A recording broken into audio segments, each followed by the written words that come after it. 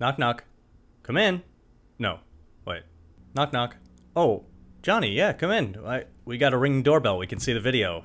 We know it's you. Oh, all right. I'll come in then. Are the knock, knock jokes dead? How do we do knock, knock jokes now? It seems impossible. This week is fully dedicated to comedy. It's one of my favorite things. It's why I try to make people laugh and fail week after week on here. And I have the utmost respect for people who can write jokes out of thin air and then go on stage and do this vulnerable thing where you have no idea if people are going to laugh, but you just want to try. And it's the coolest thing. Stand-up comedy to me is like the ultimate art form. And I don't think it gets enough respect, and I take in a ton of it, and I watch a ton of it, and I was so happy that my friend Katie Orchard, who is a stand-up comic in San Diego, wanted to come on and do this, because we went deep into the weeds, talking about all things comedy, trying to get off the ground yourself, famous comedians that we like, the process, the crowds. There's so much that we talked about. I do want to just get into it, so I won't be long with this, but check out her Instagram. The links are in the description. Follow her. Follow me at @the_link_podcast for more stuff that I'll share of hers throughout the week. And yeah, let's just do it. Here we go.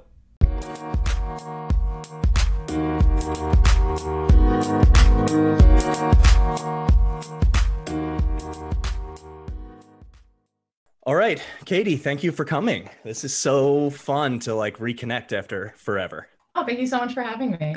We went to high school together. We went to elementary school together. I was going to say, I'm pretty sure we've known each other probably since kindergarten. Oh, that's I just had to do math in my head to find out how long it was. Yeah, that's how long it is. 27 years. Wow. Well, you were better at math than I am, but yeah, that sounds right. Yeah. You are a stand-up comedian now. I am. You're living on the West Coast. I've been in San Diego almost 10 years. Wow. I love San Diego. I've been doing comedy seriously for 3 years, and I started back in 2015, but I didn't really take it seriously until 3 years ago. I have a lot of questions. We're going to skip all around, but that sparked one of them. What does not taking it seriously mean versus now taking it seriously? Yeah, I think when I first started doing stand-up, I've always really loved stand-up. Like for my 13th birthday, my parents got me tickets to see Kevin James Sweat and the Small Stuff. I've been a big stand-up fan. Great special. My entire life. Yeah. And that was the first time I saw live comedy too. And it was this great experience. So I've always loved it. And finally, I was just in a point in my life where, you go through a breakup or something happens and you're like, fuck everything. I'm just going to do something that makes me happy. I was kind of in the scene. I didn't really commit a lot of time to writing. I didn't really commit to being a regular at open mics. And then I had to get a second job and life kind of got in the way. And then I told a joke in front of a big group of people and I forgot what getting a laugh feels like. And I was like, oh, this is just what I should do. So I just started doing it again and have been really serious and haven't stopped. And I love it. I love that. It's you needed the tiniest bit of validation to go, yeah, I just got to do it. And then something clicked at some point. Yeah. Well, this is so funny because we haven't really talked since high school. I know. And I feel everyone was very nice to me in high school, but I didn't have a lot of close friends. I see everyone on social media being hey, friends for 15 years. I'm oh, that must be cool. But, so this is going to be quite a story for all the Gardner's Avenue and, high school Mustangs. People. I went to my ex-husband's funeral. Oh, geez. I'm so sorry. I didn't know any of this. No, we don't know that much about each other. So this is going to be saying. I know. So much has happened. Yeah. And that moment of we were all stepping up to say something about him. And I went up and immediately cracked a joke and it lightened the room. And I got to make all these people in this really sad spot laugh. And it meant so much that I was just oh, this is what I need to get back to doing. So if anyone doesn't like my comedy, you can blame my dead ex-husband. It's definitely his fault. So I have so many things to say. You literally just did it. I wasn't crying. My eyes started going there. And then you turned it and made a joke out of it. And I laughed. Yeah. You just literally proved the thing that you're saying, which is really funny. I think that's a language that you either have or you don't. You're better at it because you've honed your craft and written and done it on stage and all that kind of stuff. But I do think just comedy in general is this other vibe that it doesn't matter what you're saying. It doesn't necessarily even matter how you're saying it. It's more important that you're connecting with the person that you're doing it to through this weird comedy wavelength. Yeah, it's comedy is definitely one of those things where the more specific you are is also the more like relatable in general that you can be to like groups of people. But the joke was sparked because my ex's brother-in-law went up to say, you know, when he was going to marry my ex's sister, he asked for marriage advice. And my ex said, well, I made that mistake twice. I don't know why you're doing it. Good luck. And so I went up, I said, hi, I'm the second mistake. It's nice to right off the top, and just get like, it out of the way. Yeah, just tried to like crack a couple things. And it just felt good to like provide that for people. And then when it really like clicked and I really got on a roll after that, I had gone through another really rough breakup. And I was just in a like sad place. And I was just trying not to cry on stage, which is tragic at an open mic when no one's listening. But it gets better. I had a veteran in the scene, like somebody who's like really funny in the scene, come up to me and say, you have something, but you're getting like super dark, and cut that shit out. If you take that and then bring them somewhere, just make sure like you can go dark, just bring them somewhere and then it's fine. And then because like somebody gave me the time of day, and I was like, oh, okay, well, yeah, I could do that. And I just started writing and things got better like exponentially. And then I kind of like took that and ran with it. So now 3 years later, things are going really well. It sounds like you've had a bunch of these. I'm fine. I'm fine. Well, it sounds like you've had a bunch of these light bulb moments, which is very cool. And also what you're describing to me, because I love comedy also. I take in a ton of it. I'm big on comedy podcasts, which goes behind the scene of the stand-up, but I also love the specials. I like to go see it live if it ever exists again, which it's starting to, thank God. And it feels like you're describing a lot of stand-up comedians' origin story. There has to be this vulnerable, dark side to it that you're letting out on the stage through the funny thing. I guess not for everyone, but it's a theme that runs through stand-up comedy, I think. Yeah, I think, well, my like general philosophy on stand-up is when we laugh together, it's because like, especially at like a punchline, it's because we all know what the right thing to say or do in that moment is. And I didn't do that. Right. But we all know that we're all on the same page that this is the wrong thing, and that's why it's funny. So comedy does stem from a lot of morals and a lot of experience with good versus bad. So I think that's why so many people like come from like sad, tragic points or like use trauma to like really fuel comedy, because they know like, wow, that was really the wrong thing to happen. So we all know what the right thing is. But that the person who gave you this advice is right, because it still all comes from the same place. It's just you have to do the misdirection part. You can't just have it be dark, because then now we're just all sad. But if you do the misdirect where you start with the sad thing and then it ends up making people laugh, it's funnier than if it was just laugh all the time, because you have this, here's where the train is going, and then it goes off the rails, and it's much better because you didn't expect it to be coming. Yeah. I listened to the set that you sent to me and I really liked it. It was good. You have a really good cadence. I can tell you've like worked on it. And maybe that's what you're talking about, where before that didn't exist and you were just relying on the material maybe or something. But I can tell that you're hitting the beats when they need to be hit. I don't want to give away your bits, but I liked the dust one was funny. Yeah, I can tell that. Yeah. So it's funny because a lot of people I grew up with, like the one thing they really remember about me is like my mom, which is great. She's a wonderful lady. For sure. But she is very old.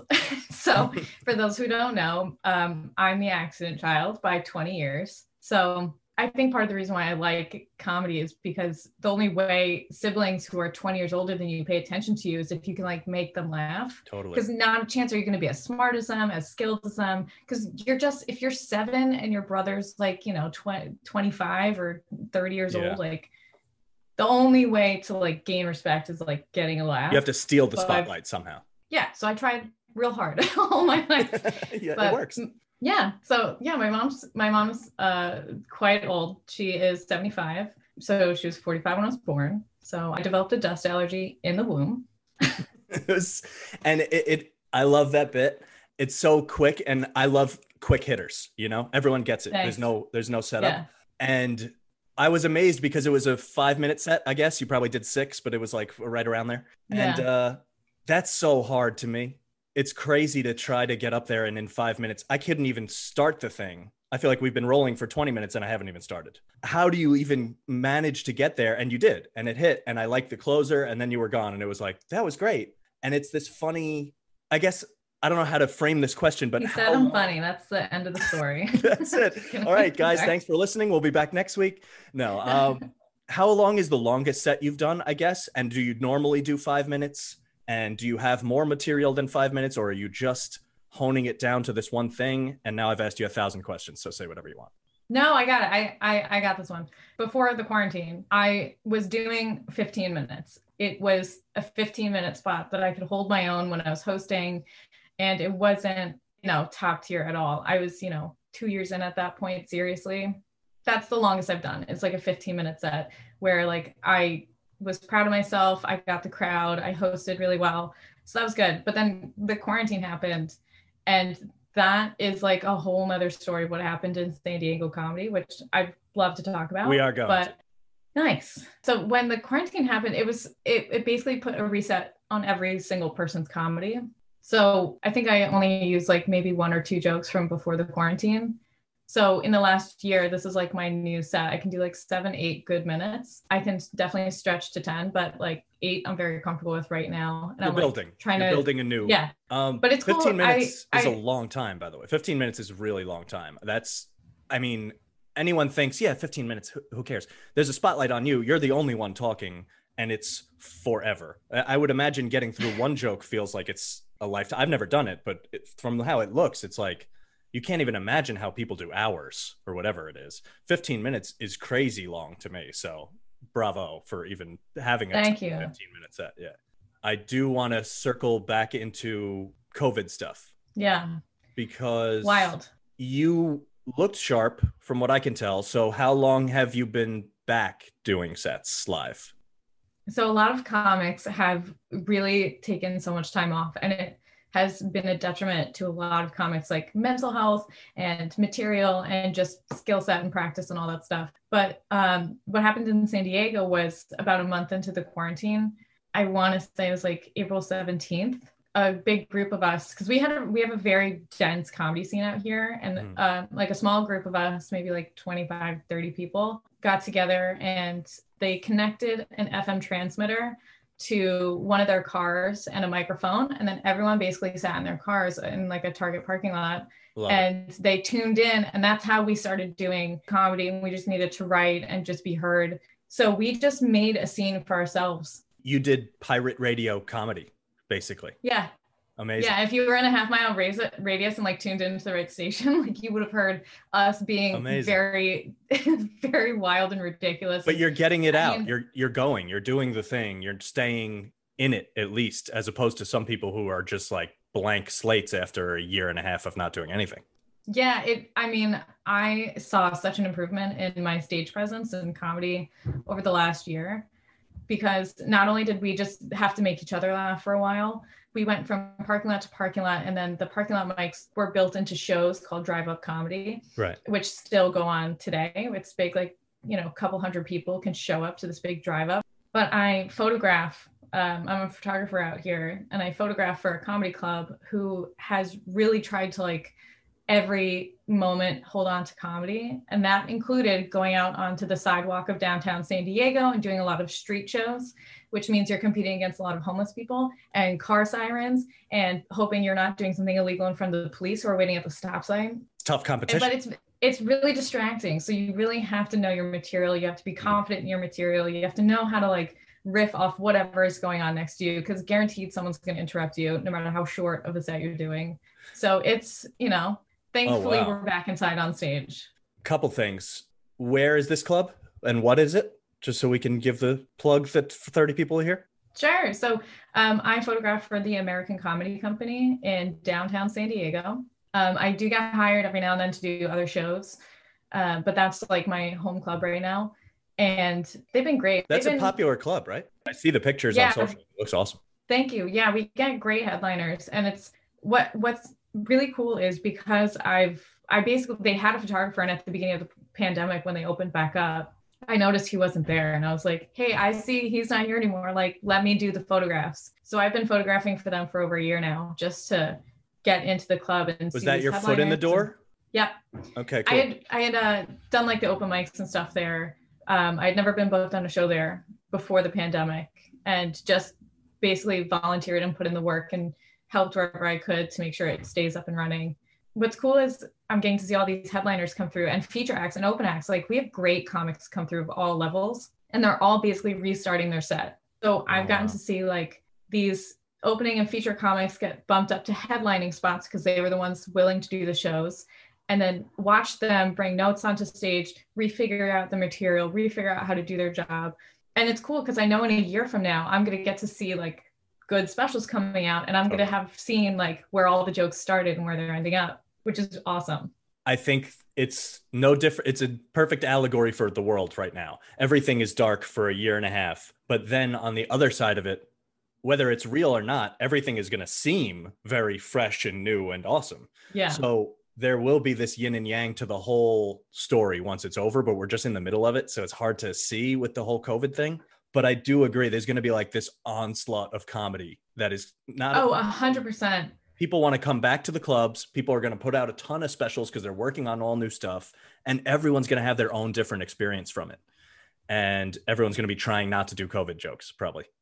So yeah in the last couple of weeks I noticed a significant drop off in COVID jokes. I think everyone's sort of like over it and they don't want to hear about it and they want to move on. They want to know what's in the future, but for a while it was like everyone had to know what to say about it, because what else is there? There was nothing else to talk about, but finally you're like, oh, I have the platform to not talk about this. We might as well do something different.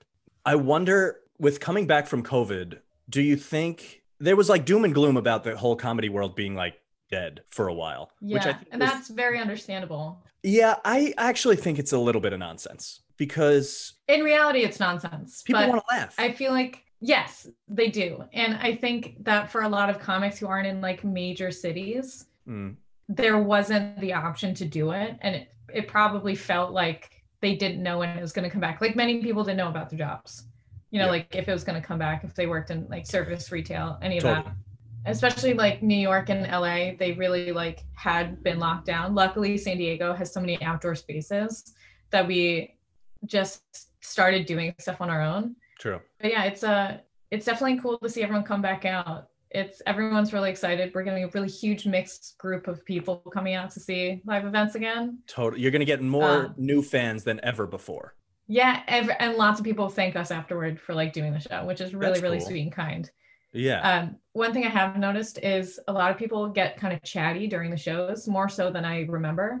I think because a lot of people are used to watching stuff on the couch now, that you sucks. Can talk over. It does a little bit, and I'm trying not to like blame them if they're not used to seeing live comedy or live events, and maybe this is just like a habit they've gone into, and they, everyone has a chance to learn. They genuinely might not know, and they genuinely might be assholes who are drunk. Fuck like them, yeah. It's really hit or miss.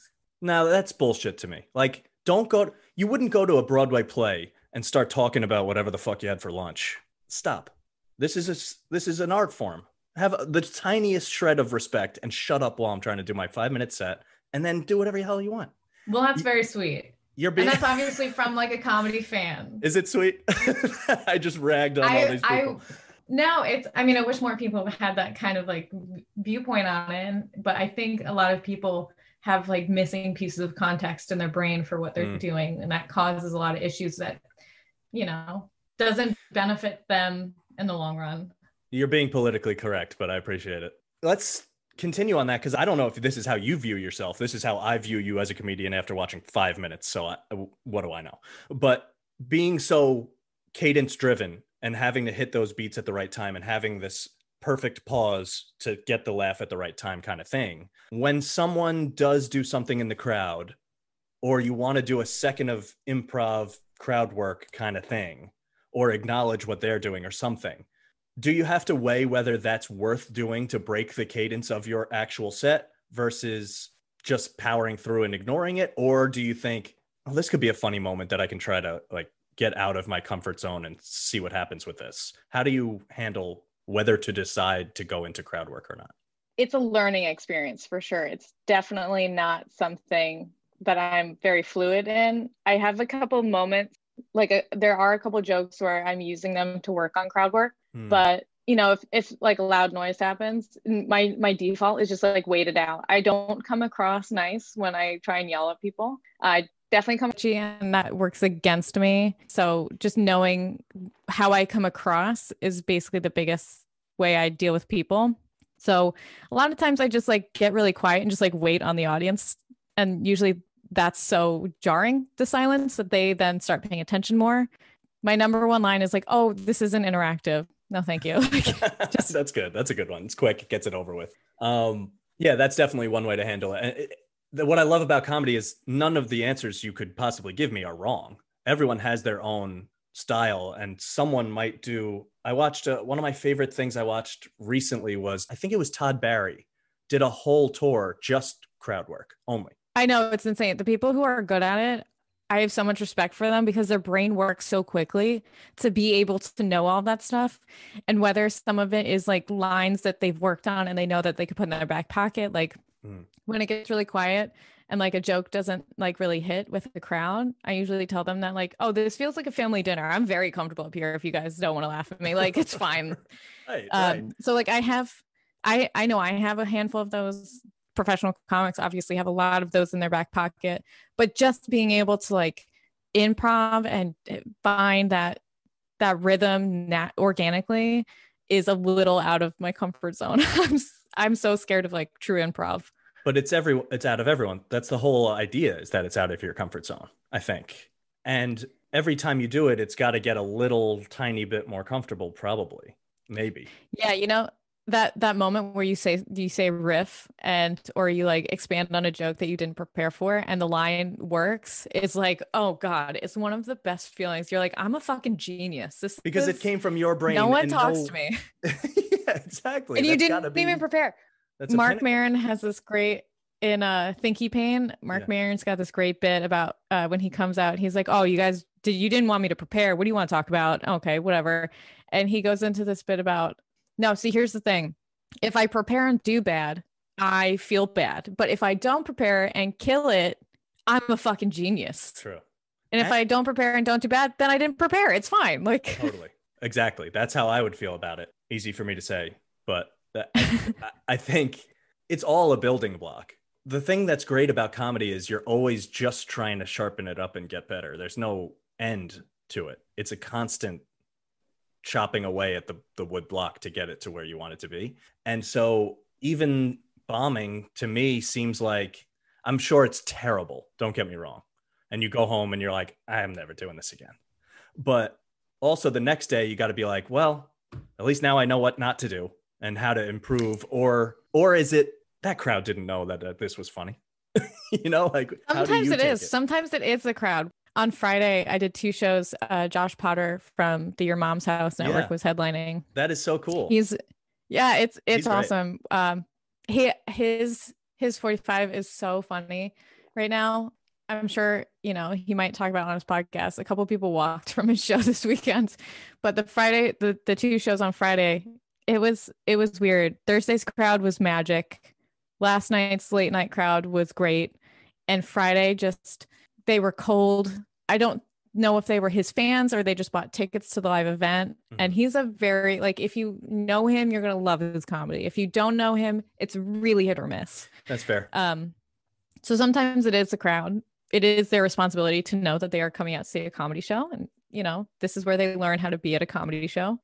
But when you're testing out new stuff at open mic and you bomb, that to me doesn't feel bad anymore because I'm so calloused from bombing so frequently. But that's the so I'm like, oh no, this is fine. Okay, that doesn't work. Okay, well I'll rewrite that and come back next week. And the thing is, you got to test it a couple times to make sure it's not the crowd and it's you, and like test variation. So there's sometimes just a lot of self-destruction going on when you're like, I want this joke to work. Yeah, I'm just gonna keep telling you this thing.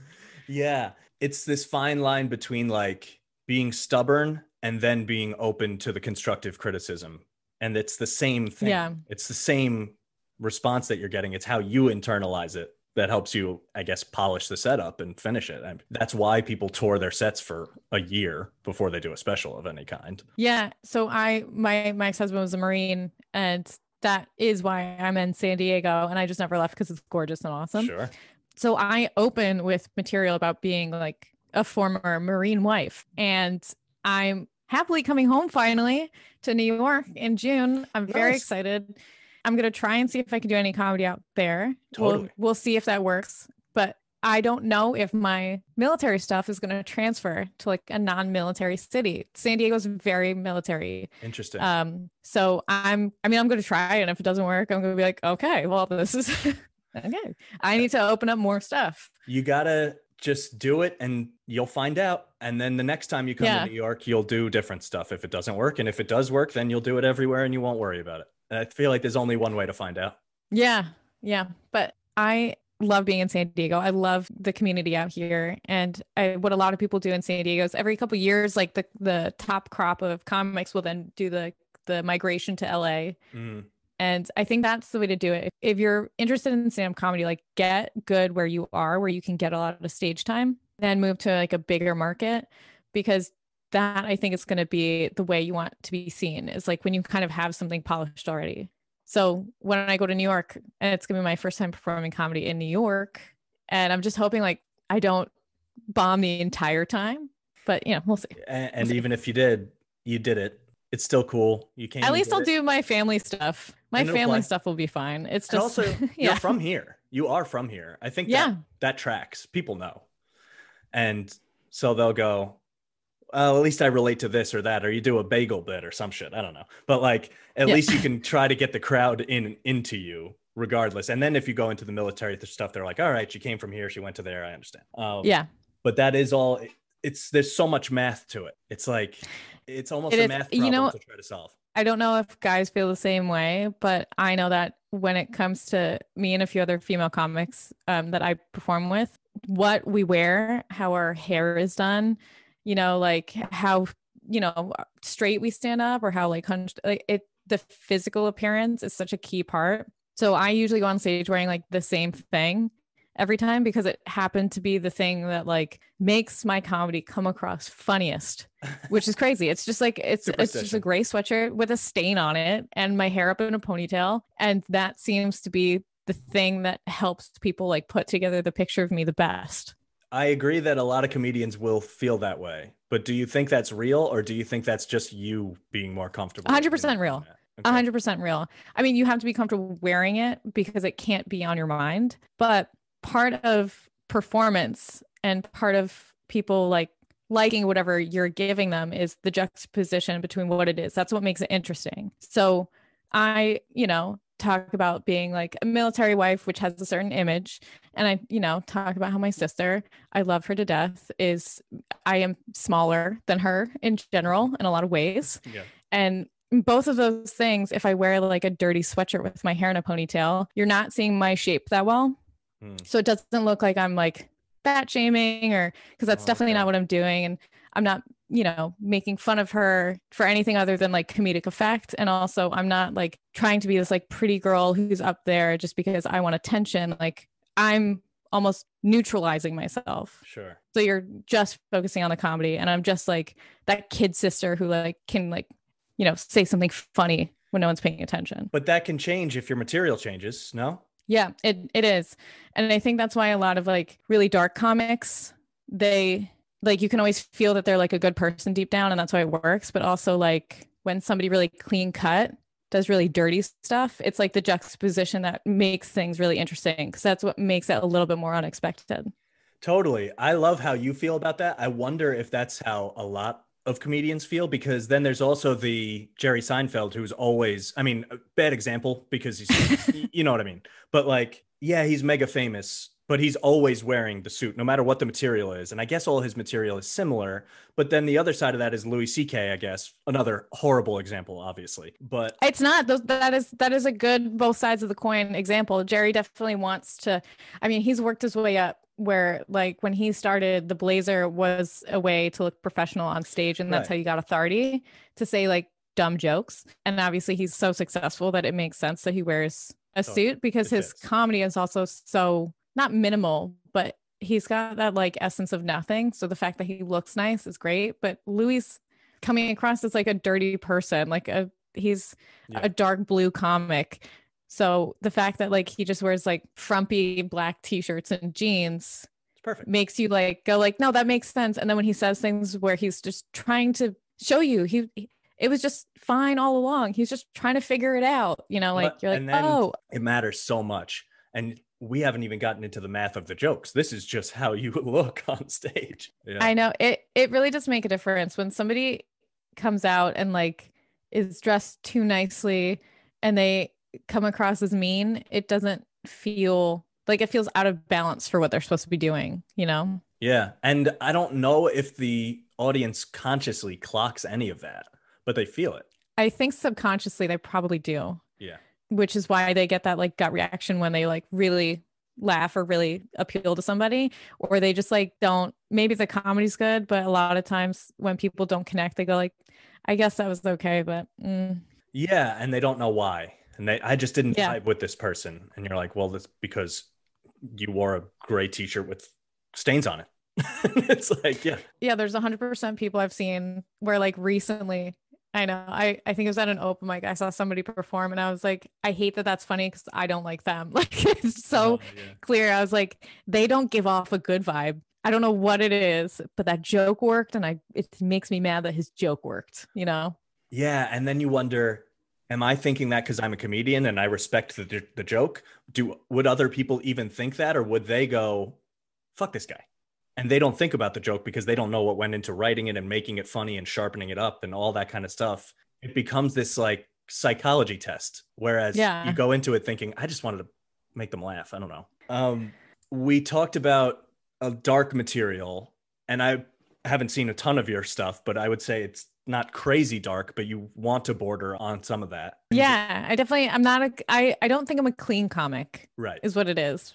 That makes sense. I'm not dirty, but I'm not clean. Yeah, and I think that's where most people probably fall, and it works for you.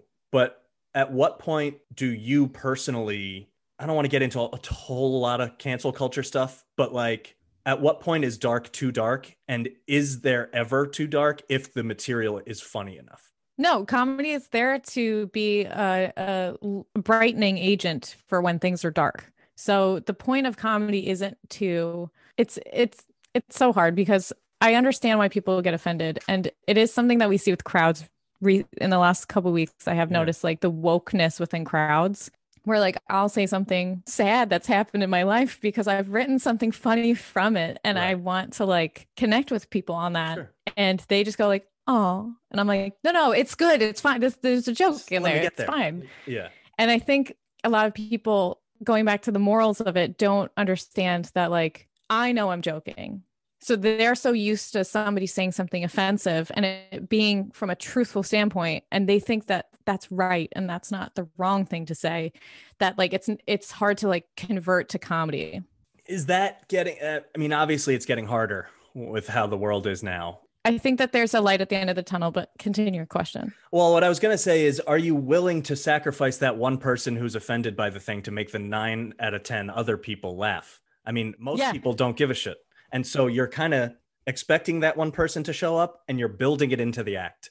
If you're offended, you're the 10% that's not going to like me in this crowd, but the other 9 are going to like me more because you're offended. And that's ridiculous. So I'll give you an example. A couple of weeks ago, I was doing a show and one of my good friends who was on the show said, oh, you know, I brought some friends here that front. You know, my one friend, I think she's really going to like you. Her husband's in the army. And I was like, oh, that's great. Like that should hit. And he's like, yeah, he just died last week. And I was like, why would you tell me that part? Like, why would you tell me that before the show starts? What are we doing? And he's like, no, it's fine.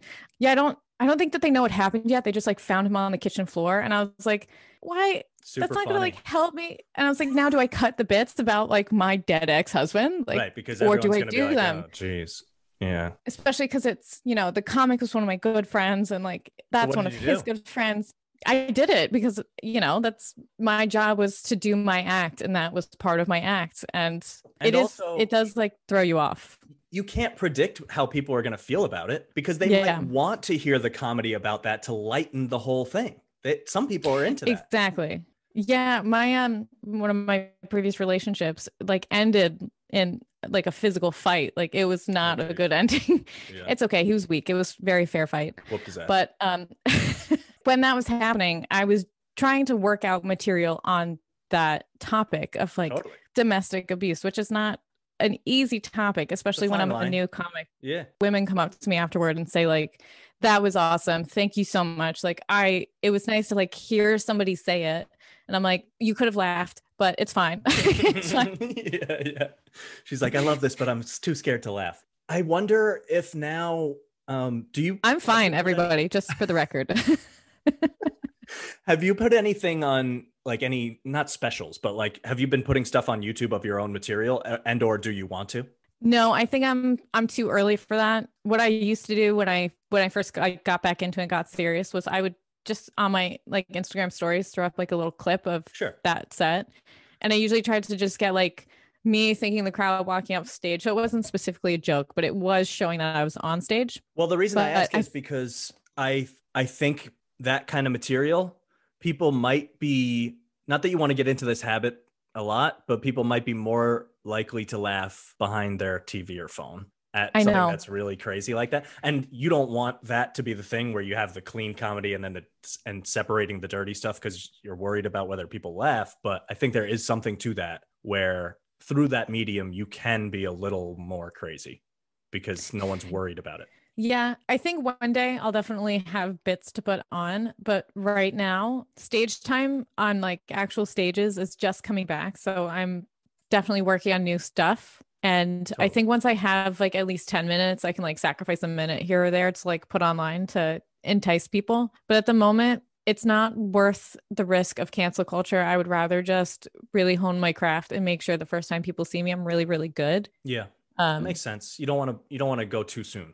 You want to make sure it's exactly. Yeah, because if I look like a year ago before the pandemic at my best bits, like now I'm just like, oh, that doesn't represent me anymore. I'm so much better than that. And also I've improved those jokes, and that actually wasn't the way that in the long run I wanted to say it. That was just the best way I figured out at the time. Right. So, But isn't that always, are you ever going to get to a point where it's like, no, I'm perfect now? I wonder. No, but I do. Is there a time I did this with the podcast. I waited a year because I'm like, I decided to do it a year before I did it. And I'm like, well, am I going to do this? Am I going to call it this? Am I going to do this topic? Am I going to do that? How am I going to get guests? How am I going to, who gives a shit? I'm never going to be happy with it. It's always going to be this like building it up kind of thing. And I kind of feel the same way about you. It's like, yeah, but this was how I felt at the time. So it captures that and it's fine. And if more people are seeing you, then that's not a bad thing. Well, I think what social media is really useful for up and coming comics is like finding a voice outside of stage that's more like one-on-one with whoever's tuning in for you. True. And that way, if they want to come see you, you're also not like taking away, a tenth of your act if you're only doing, 10 minutes and you're giving 1 minute. So it is a balancing game. But there is a comic who about like a year and a half ago, like the winter before COVID, he is a very inappropriate, offensive internet troll of a comic. And he had put out some really offensive jokes about like mothers and abortions and, just light stuff. And recording this on Mother's Day, by the way. Perfect. But some like mothers, like Facebook groups got together. Someone pulled it out from months before. They put it on their discussion boards or whatever. And they all came for him and started, because what we do as comics is post a picture of ourselves and say, we're going to be here at this time. Come buy tickets or see us. Sure. And they started getting a hold of the club owners in San Diego, even though they weren't in San Diego. And he was like trying to tour, he's got family outside. I'm not going to give too much information away from him. He had like a couple like out of state dates that they also got a hold of. And the owner had to be like, well, we can't book you because you are not worth this yet, because you aren't, so it is a balancing game. But part of me goes, well, that's fucking hilarious. I mean, if it happened to me, I would definitely be mad, and it's impacting my bottom line and my ability to do my job. So I'm mad about it. Don't get me wrong. But the other part of me is like, this whole situation is so funny that I made a joke that was good enough to get so many people riled up. All these moms came out and tried to get me off the thing. To me, it's just, I would make a YouTube video about that and then it would be funnier. And then it's just like never stops. But I guess it's at some point it's not worth the trouble. It's like game theory. You have to try and predict what the other person's going to do. So you can try and predict what you are going to do based on their react. It's, it's just the game.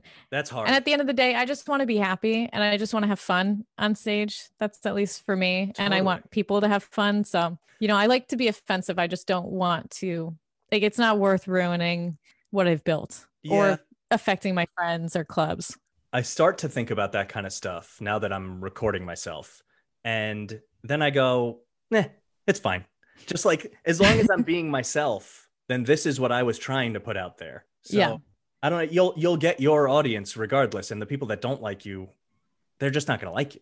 It's okay. I know. I will say there's a lot of freedom on stage because I do say like offensive words on stage and I do like to poke fun at people. And, on stage, I have a lot more freedom. But when it comes to like putting a little capsule piece of content online that people can like archive and look at later. It just makes you worry too much. It's not worth it. A little bit. But I started during the pandemic, I started doing like a video podcast just with some of my friends. So that seemed to work where we just like bullshit for a couple hours. And then I just only grab out of context clips and put those together. Like that. I loved it. I watched the one you sent me. And I was like, that's my wild friend, Andrew. He's so nuts. He is nuts, but funny. And also it was very authentic, which I liked. And what you're saying is funny because it was not a normal podcast. It was, I'll put the link in the description so people should watch it. But oh, thank you. It was very cut up and produced to speed to the funny parts or the silly parts or whatever. And I loved that. It was very different to me. I also loved how I want to do video for this podcast eventually, but I just haven't gotten there and I don't know anything about it. So if anyone does, help me. But you should get TJ. Yeah, I know. We've been talking about a bunch of things. I'm putting like a super squad. You guys are great bantering to each other, by the way. Thank you. Yeah, he's the best. I have listened. If anyone else is just tuning in, catch up. I'm up to date on the link. For real. I know. You're the best. Once you said that, I was like, well, now you have to have her on. Yeah. Yeah. And so the video part of yours was cool because in my head, I worry about, well, I'm going to need 3 cameras. I'm going to need a wide shot of both of us. I'm going to need a close up on either of us. I don't know how to video edit. I couldn't even tell you how to plug in the camera, let alone how to switch between them or whatever. And you baked that in to what it was. It had this like grainy look on purpose and it's just a wide shot of the two of you. And you did the like fast forward thing and you kind of baked it all into what it's supposed to look like anyway. So you skip all the worries about whether it looks great. I thought that was cool. Oh, thanks. Yeah. That particular episode. So last summer it got very, very hot. And so that was a day in September where it was over 100 degrees and we don't have air conditioning or anything here because once upon a time we kind of didn't need to until, climate change. Yeah. So it gets very hot here now. So I've been here almost 10 years and every summer is worse than the previous summer. Yikes. I mean, it's noticeable. Anyway, so that was a day where it was very hot and I had asked Andrew to come over and do this podcast. It was noon. So it was right when the heat was really coming in strong and we were sweating the entire time. I had to have all my windows and doors open just to get some kind of breeze in. But of course, like he's, being Andrew, crazy. And I just kept telling him like, hey, we just moved in here a couple months ago. Like, I don't know all my neighbors. Like, I don't want to get kicked out. It played so well though, because it became the thing that the podcast was about. That episode. It seemed annoying probably before, or for me, I would have been worrying about it before I hit the record button constantly. Like, are you okay? Are you fine? Is it good? And then once the cameras roll, you realize, oh, this is why it's funny. Just let it be this, because it's a silly situation that you just happen to be filming. And he's one of my favorite people to like play off of, I think, because he's so ridiculous. And because when he's so ridiculous, I can kind of like calm down and be like the straight man of the two of us. So it's really fun. I have a couple more in the bank that I just haven't had time to edit yet, but I love that podcast. Is so fun to do. Totally. Yeah. I just love that I get a chance to talk to people. I feel like when you turn the mics on, the BS kind of goes away and you skip past we haven't spoken to each other in 10 years, but you fall into the pocket. Who gives a shit? Because everyone's listening and you got to get past if there is any awkwardness, which there isn't between us, which I love.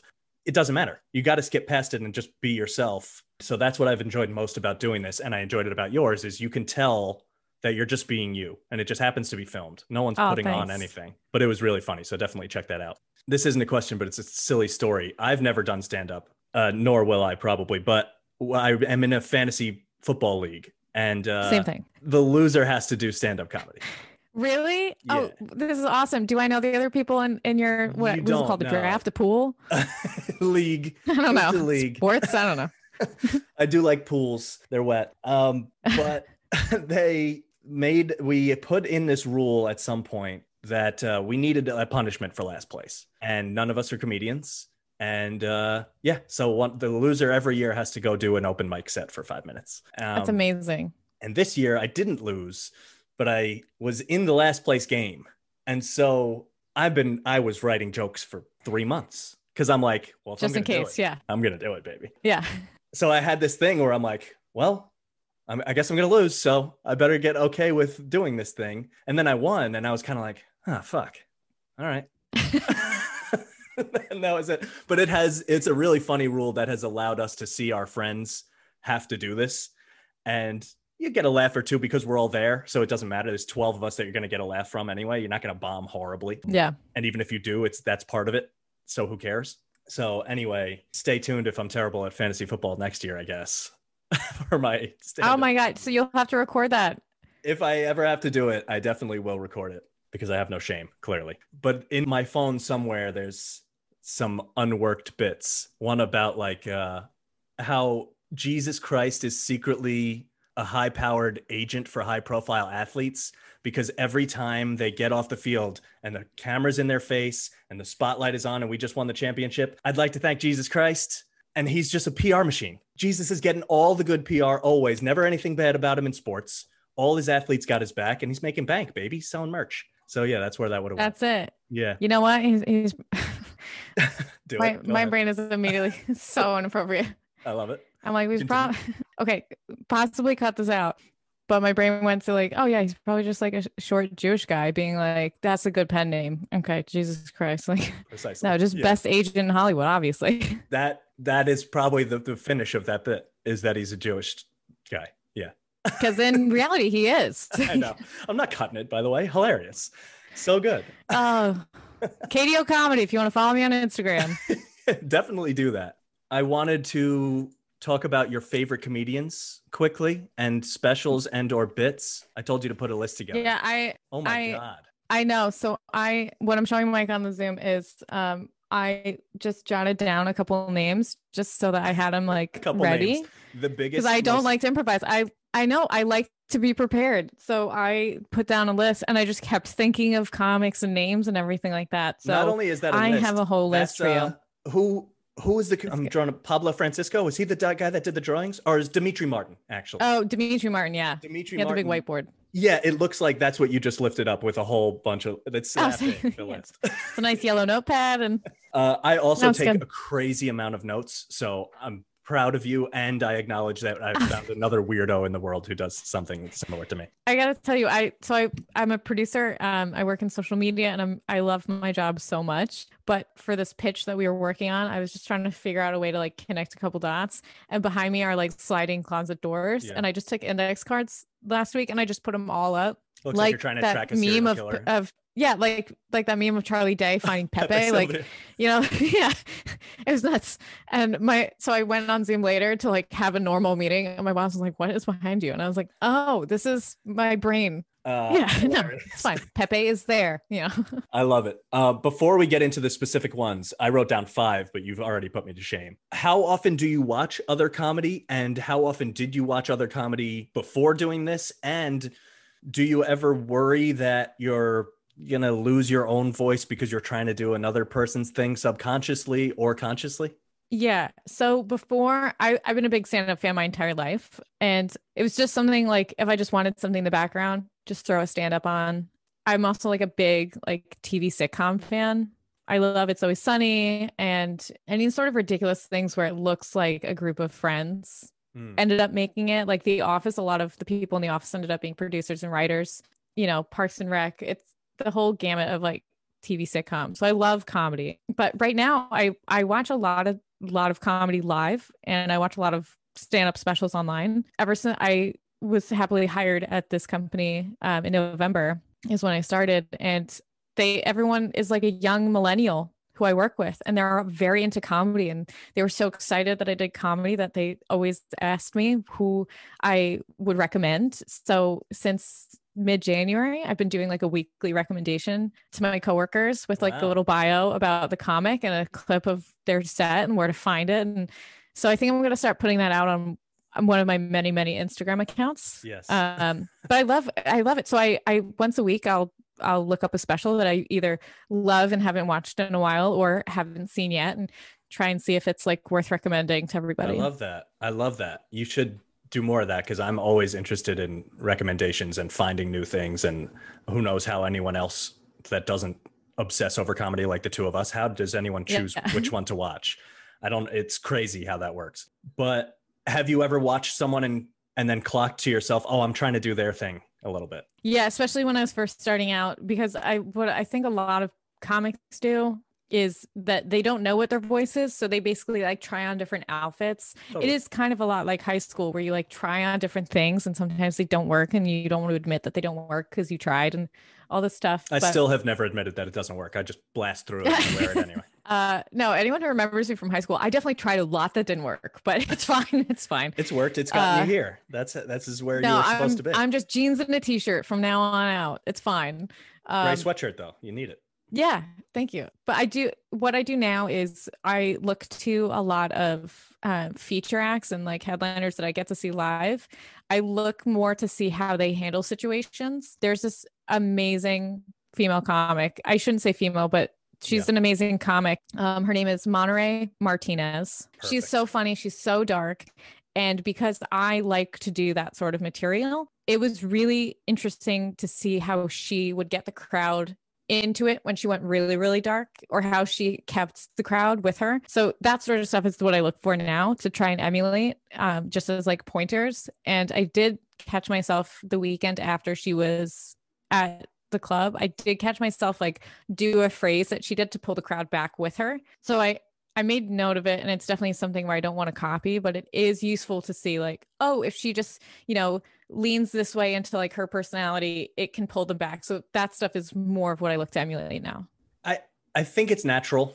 Everyone must do that. And also even the most famous people must do it. You just don't notice because their stuff's so tight and they've been doing it for so long that they can fall back into their own voice. But I would imagine I don't think that's a big deal to me unless you're straight up doing someone else's act. Yeah, it's the other thing that comes up a lot is cadence. There are two comics who started or who like at some point of their early comedy career were together a lot, not like dating, but they were performing a lot in the same scene. And one is Taylor Tomlinson, who has Quarter Life Crisis on Netflix, who I just photographed a couple weeks ago too at a show. Super cool. And she's awesome. Yeah, her new material was so good. And then the other comic is Zoltan Kazaz, who is San Diego comic he's based in San Diego, but he was touring before COVID, and he does have a special, I believe he ended up putting it out on YouTube, called Modern Man.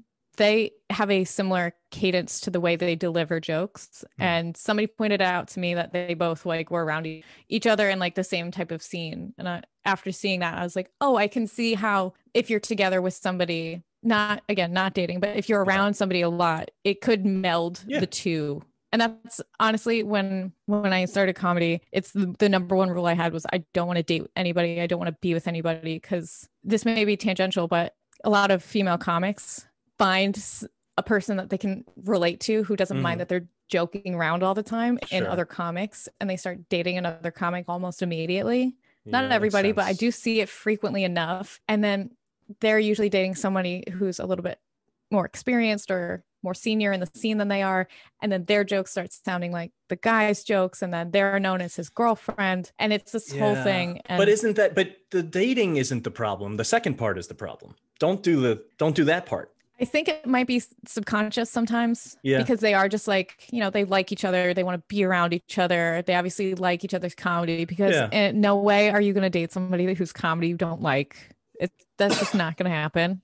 No, it's impossible. I couldn't date anyone that's not funny or doesn't have a sense of humor at all. Yeah. So that totally tracks. But also, it's totally natural to date people that you're around all the time and hanging out with. It's the same as people that work together in any other field end up dating each other too. Yeah, I think the only thing that comes out of that in comedy though is if you start sounding too similar, like if you're not aware enough to keep your own voice, yeah, it muddies up what you can do and how people view you. And yeah, I guess when you're working in an office, tricky. When you're working in an office, it's like if we dial up the TPS reports the same way, nobody gives a shit. Yeah. But if we're doing comedy, it's like, yeah, I hear that. I did notice your cadence being similar to one other comedian. Oh, tell me. This will be my first comedian on my list of 5 that I absolutely love. And I don't know if I want to hear all your list. Yeah, Sarah Silverman. Oh my, what a compliment. Thank you so much. She is so funny.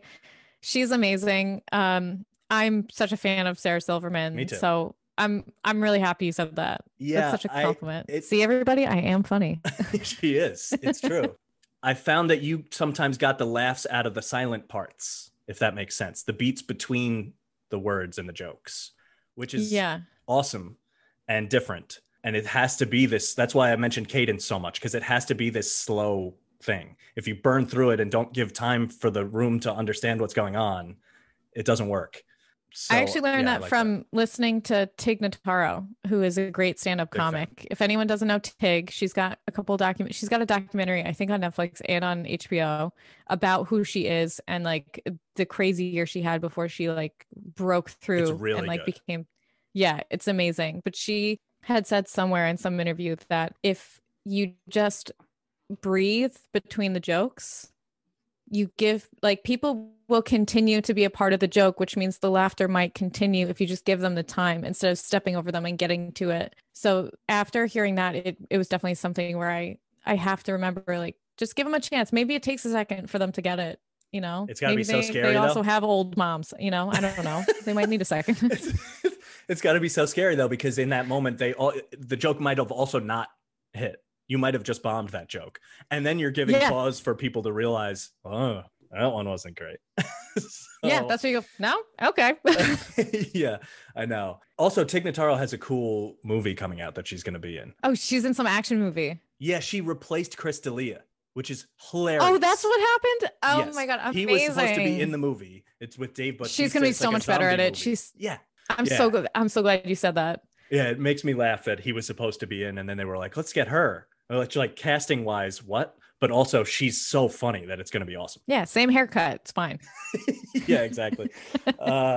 So anyway, Sarah Silverman, the Jesus is Magic special, but she's always a killer. I love her on anything, but that Jesus is Magic special where she got really super dark, like racist, but she said the N-word, but actually said it in that special. And that's one of my favorite bits, actually, because we're joking. She's making light of the whole thing. She's not a racist.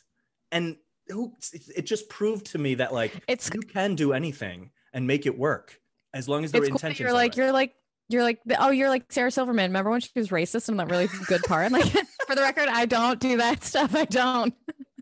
So thank you. But it's not racist is the point I'm making. You know, I know you're joking, but also people need to understand, like, the joke, it's a joke. If you laugh, I know. Jokes worked. Are my favorite. Relax. But that's why I loved it, because it plays on that whole thing. It's like, she doesn't give a fuck. She knows that it's funny and is confident enough to do that, to get to that point. Because I'm sure there's a version of that joke in the beginning where she didn't go all the way in. And it probably didn't work as well. And then one day she decided, you just have to put the shield up and be like, okay. Yeah. Yeah. So I love her big time. Let's go back and forth. You give me one. Colin Quinn, one of my favorites of all times. Every time someone, I don't know if I have a favorite comic, but whenever somebody's like top 3, top 5, Colin Quinn's always the first one I say. So he might be my favorite comic. That show was awesome that he had, by the way. What was it called? The show where he had all the comedians on. For anyone who hasn't watched Colin Quinn, especially New York people, go watch the New York Story on Netflix. It's amazing. Colin Quinn does like one-man shows that are so funny and slightly educational. Not slightly, educational at the same time. He's very like historical. One of the specials that he does is all about history, which I love that one. He's got 2 that are about history. So, well, technically all 3 are. The New York Story goes through the different ethnic groups that migrated to New York and how it formed the New York personality. He's got Red State, Blue State, which is about the political system. And then he's got unconstitutional, which goes through the amendments and what the Constitution was written for and about and how it's reflected today. Amazing. But he recently just put out one on HBO called Colin Quinn and Friends, a parking lot comedy show. And Awesome. It has 10 comics on it. It encapsulates what comedy was like in 2020 so perfectly, at least for my experience. So anyone wants to know what it was like, go watch that special. Love it. It not only shows you how weird it is to ask for people to honk at you. Like, my mom was wrong this whole time. I do like when people honk at me. Like, Yes. the flashing lights is a weird way to applause, being outside. But it also captures a lot of the behind the scenes of when somebody's on stage, the banter that happens between the comics that are like talking shit about the person on stage or being like, oh shit, that that popped Totally. or whatever. So if you're like a real comedy fan and a fan of comedians, that's a great special, because you also get a taste of a lot of other comics that you might not know. Like Dan Soder's on there. I'm a huge fan of his. I saw him a couple years ago. Yeah. Him and Annie Letterman came through to the club I now Also photograph great. at. I wish she had a special out. Yeah. By the way, tough crowd with Colin Quinn is what I was trying to get across. Tough crowd. Yes. Oh my God. Really good. Yeah. Thank you for looking that up. Sure. But anyway, yeah, Annie Letterman's new podcast, Bloodbath, with Kalila from Tiger Belly and Esther Pavitsky, is really funny. I'm a fan of that. Yeah. Esther and Annie are such a good, like, foils, best friend dynamic. I feel like every set of like two friends has that dynamic where one of them is like really sweet and the other one's like, I'm gonna fucking drag you and we're gonna go do this right now. They're it is such a good contrast. Arnold Schwarzenegger and Danny DeVito in Twins. That's what they're like. Exactly. Yeah, it's really good. Yeah. And Dan Soder I learned of Dan Soder because he was in Billions on Showtime. He still is in that, and he's really funny in it. But he's playing everyone's a straight man in that show. It's a finance show, but he stands out so much. And I was like, who is this guy? And so I went out back. The Bonfire is a really funny podcast that he has with Big J Okerson. Mm-hmm. Yeah, Dan Soder's awesome. I'm stepping on all your lists, but I am a fan. No, this is great. Oh my God. If you listen, I can feel that this can go on forever. Like, please, if you want to have me back at any point, we could just go through comedy shows. We're gonna. And everything. Totally. We'll do it again. But if you want to know a good show, well, only the first season was good, with a couple comics who were like actually acting. I'm Dying Up Here, which was on Showtime, which was produced by Jim Carrey. Oh, that's right. Yeah, it was so good, and Andrew Santino's in it. Big and fan. It was one of those things where I saw him, I was like, oh yeah, he's funny.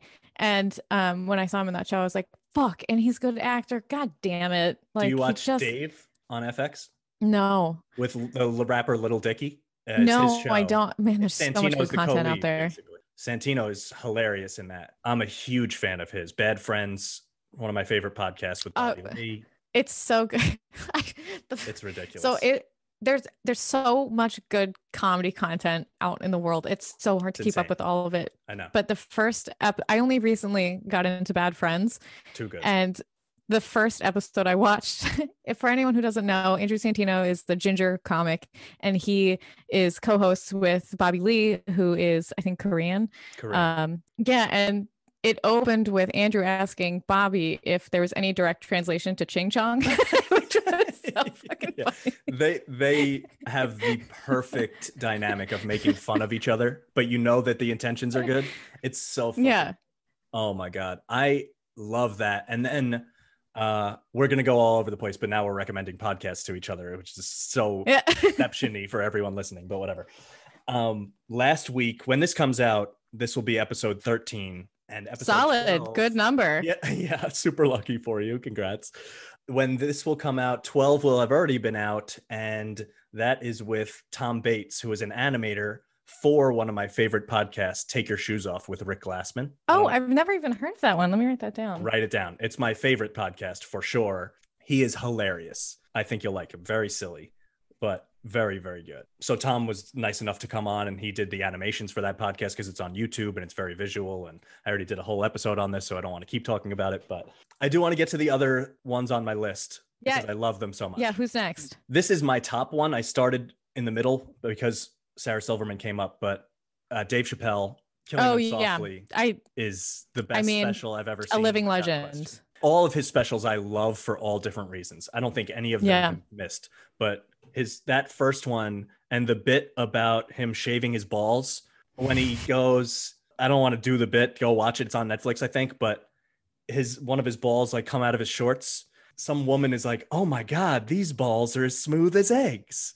And I will never not crack up. It's my favorite bit that I've ever seen on anything. So definitely check it out. But that whole special when he is, and he's still unbelievable, don't get me wrong, but now it's more of a calloused look at the world and creating it around that. And he had a little bit of a different vibe back when he was younger. And it's just unbelievable. I just die laughing.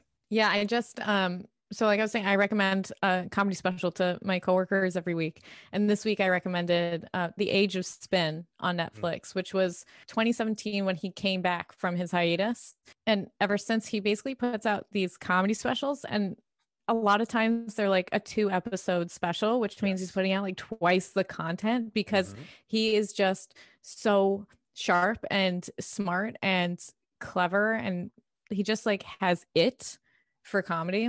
But yeah, The Age of Spin's really good. It's under just his name on Netflix. When you look at the title card, it just says Dave Chappelle. But man, it was so hard. I was like, I should really recommend a Chappelle special, and it was between that and Sticks and Stones. And so they're just, I didn't mean to like disparage his new stuff. I love it so much, but they're different, almost different people. It's like, this is 100%. The experiences he went through created a new comedian almost, built off the back of the old one. 1,000%. Yeah. And a lot of muscle. Yeah, for sure. Yeah, he's just the king. I mean, if I could ever have a conversation with him, my life would be like, well, at least I talked to Dave Chappelle once. It's good. He's just 100%. We're going to look at him the same way we look at like Pryor, Carlin, all those like iconic. You know why? Because he's not doing comedy some of the time now. He's him. He's just being him. Yeah, he does have a profound. Yeah, but he's able to just be Dave Chappelle. It's a show. If I'm going to see Dave Chappelle, I don't know what I'm going to get, but I know that I'm going to love it. And I will laugh because he's hilarious. But I'll also think, and there's just more to the equation with him than there are with a lot of people. I agree. Yeah, he is. If you're just getting into comedy, that is one of the number one people that you need to consume. As far as like, but then you'll be spoiled. Getting to know. No, then you have a good bar. So when I started doing comedy, I had just been basically open micing. Before the pandemic, you can do, you can go every single night of the week to an open mic, and usually on good days you can hit like four open mics a night. Sometimes there's only like 2 or 3, but you could do so much comedy out here. And I was just around so many people working on stuff that at some point somebody above me said, "When was the last time you saw good comedy?" And I was like, "What do you mean? Like that person did great." And he's like, No, you should go just every now and then remind yourself what you should look forward to. You should go and remind yourself what good comedy is to like keep your sights clear. And I was like, "Oh, okay, that sounds good." And it does make a difference to remind yourself what it could be, should be, is at its best. So definitely like start with Chappelle, start it up top. It's good advice, but it's also like, if you just got off stage and someone that said that to you, you're like, really? One of my coworkers came to see me this weekend, and it was on a show where the crowd was really tough, but I broke them, and I was like proud of it. And I did great. And after the show, I came up to them, "Oh, thank you so much for coming out. Really appreciate it." And I've only been remote working this whole time, so it was the first time I met him in person. And he was like, "Yeah, no, that was good. Don't quit your day job." And I was like, "Oh, why don't you get up on stage?" Was he trying to be funny? I think so, but he was wearing his mask, so it's so hard to tell when like non-comics try and be funny.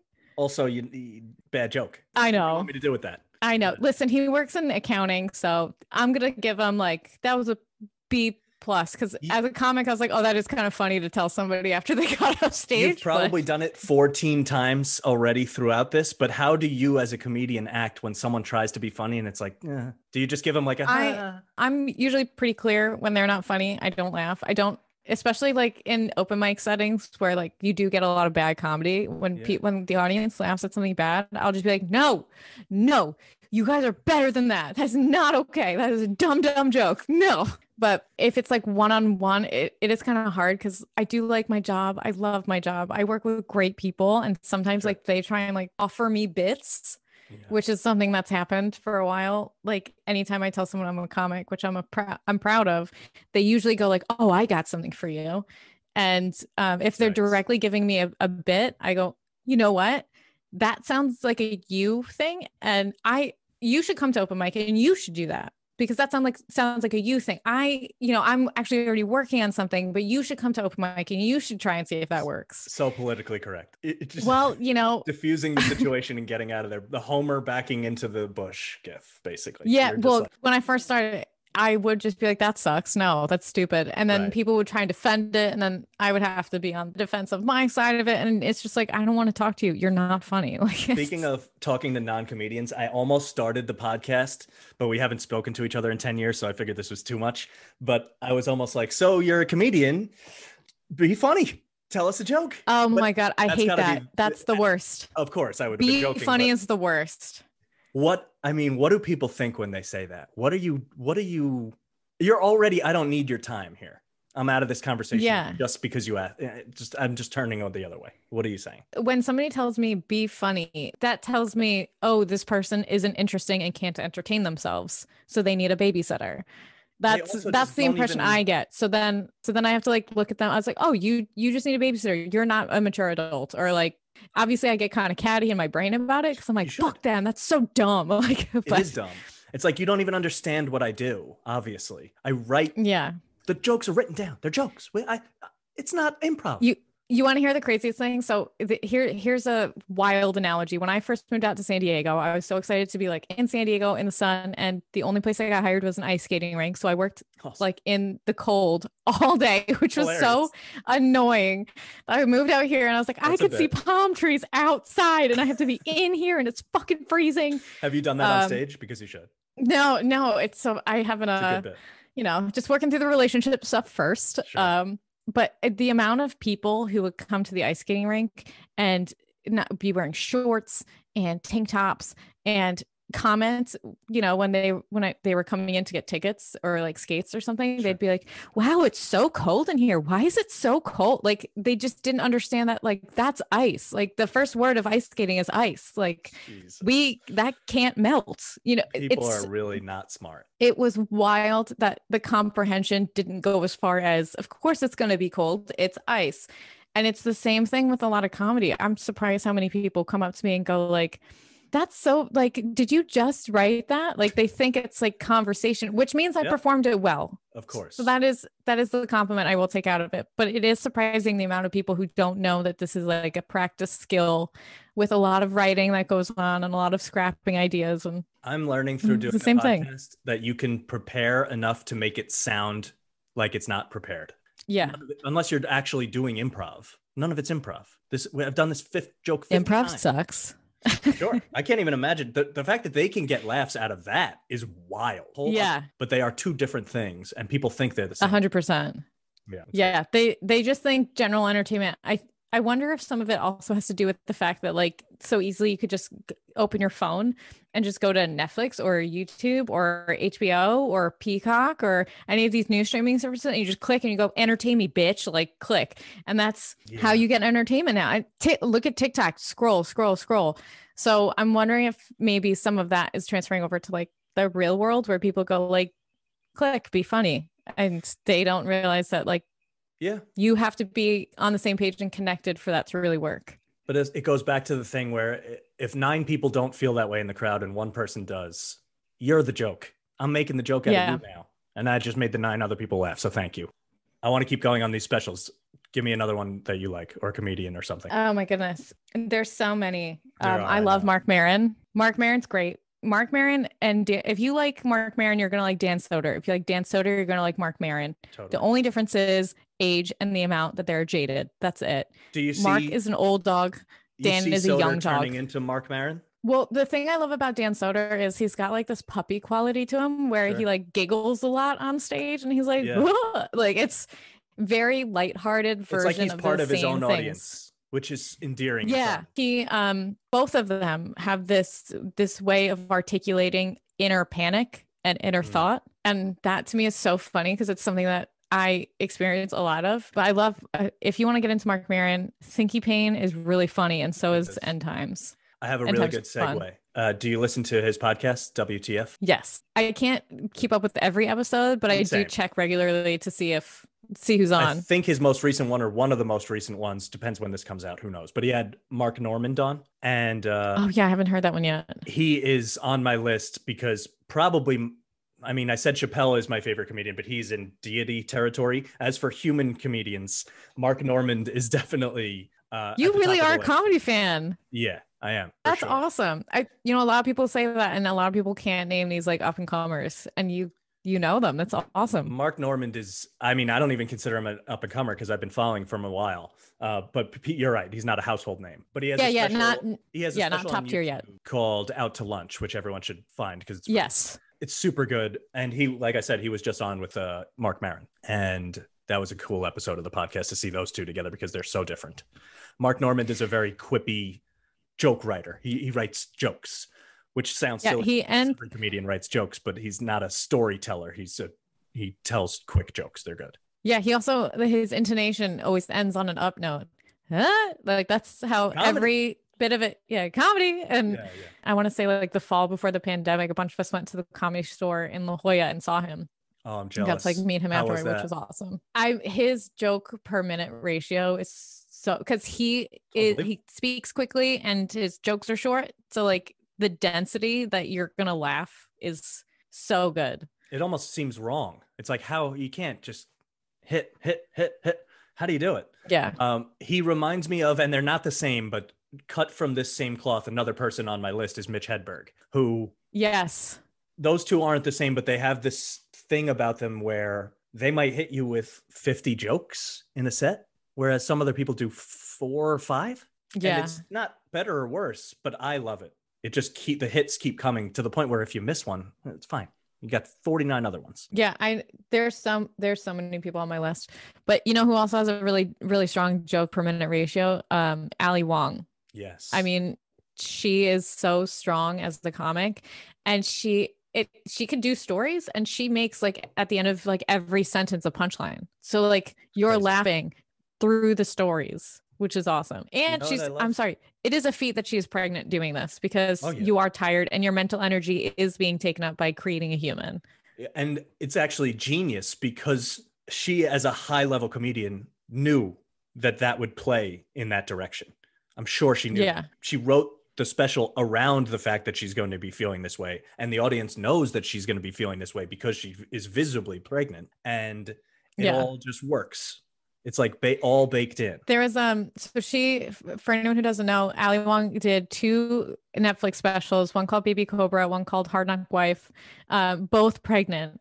And I tried to look this up a couple weeks ago and I couldn't find the female comic who did it. But recently there has been a couple more female comics who have been performing pregnant. And one of them came out and opened her stage time or interview with. So I'm a fan of Ali Wong, which I thought was so funny.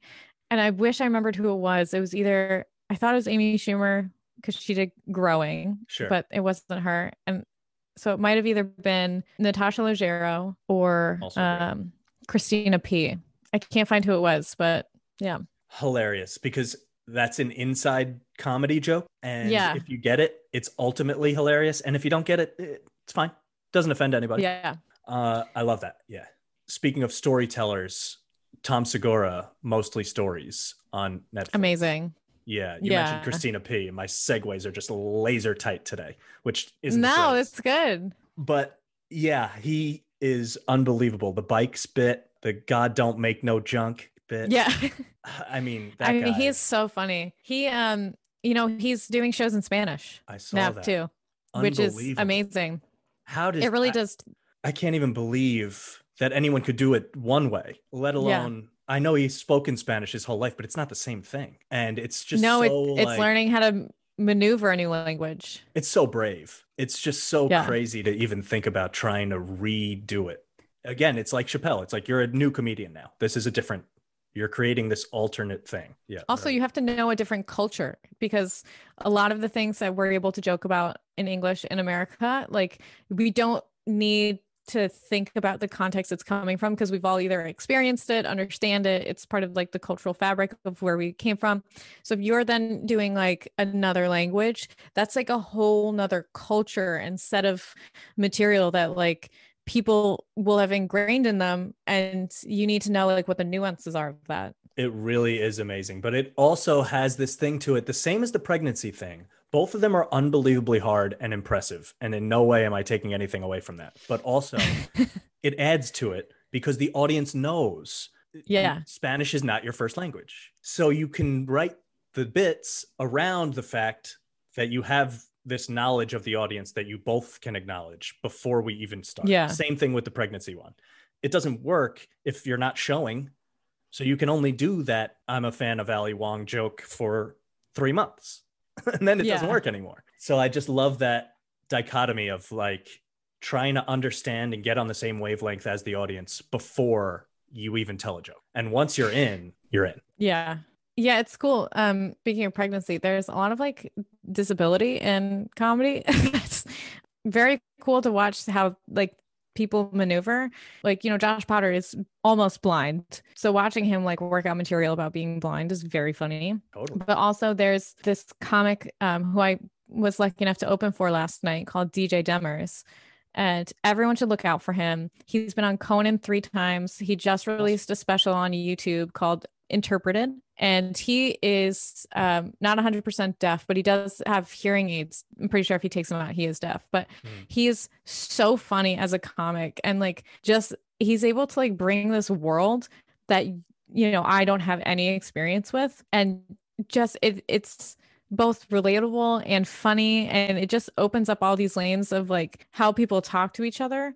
It is nice that comedy is a place where like literally anyone has voice and all you have to do is work on it, and like you can have a conversation. So it's weird. Until I got into comedy, I don't think I had such a like big diverse group of friends, not just like that looked like me, but had experiences outside of mine, and, you know, had different like things that just like are a part of their life and every day are so different than mine. And we're all friends and we're all on the same level. And it really is like this really nice safe space is the wrong word, but it is cool how much comedy can like include of everybody. I just wish it was like more mainstream for everyone to see like how funny a variety of people are. But you know what? For the people that do appreciate it, they really appreciate it. So yeah, at least you have that. It's not a tight knit circle. There's a ton of people that like comedy. The people that do love it, like myself. And there's something cool about that. I want to close on a positive note because it feels like we're going for a while, but also have reached a cool moment.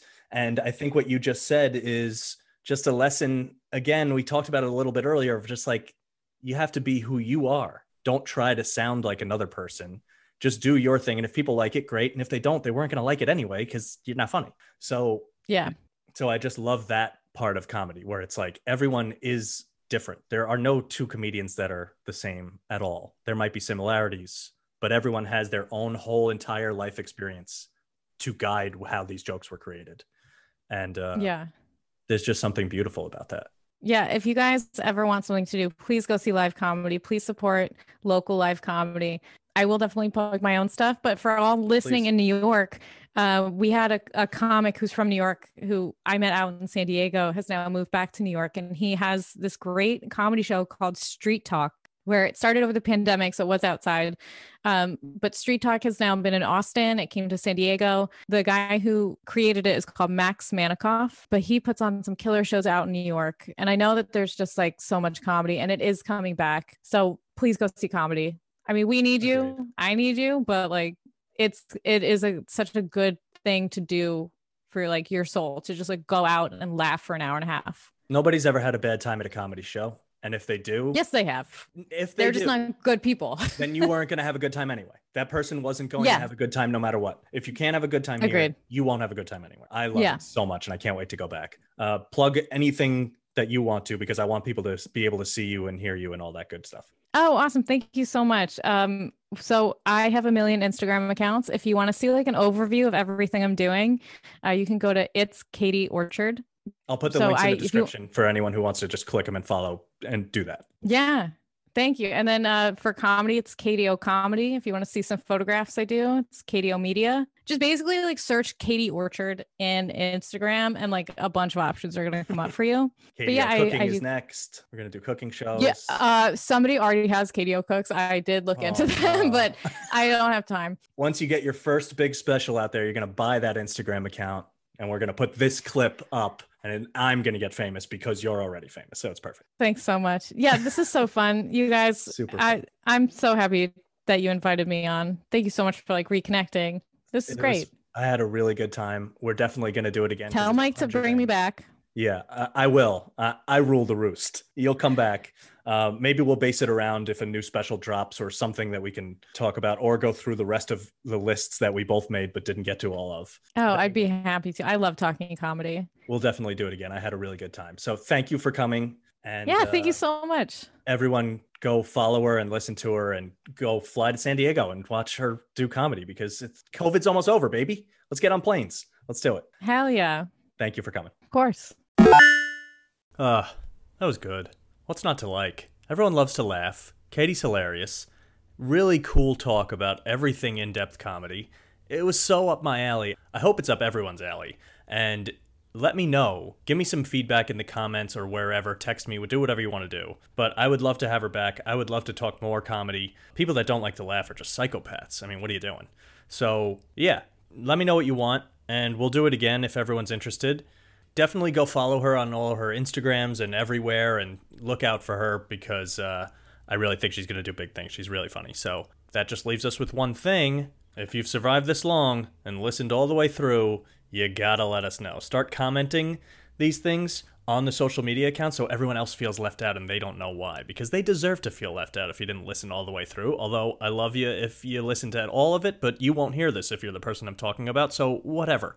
And of course, I'm talking about the secret code word for the full-time listeners, which this week will be dust. Gotta be dust. Post that. Everyone will be confused, but the people that know, they'll know. As always, thank you so much for listening. I really do appreciate it, and we'll see you again next week. Peace out.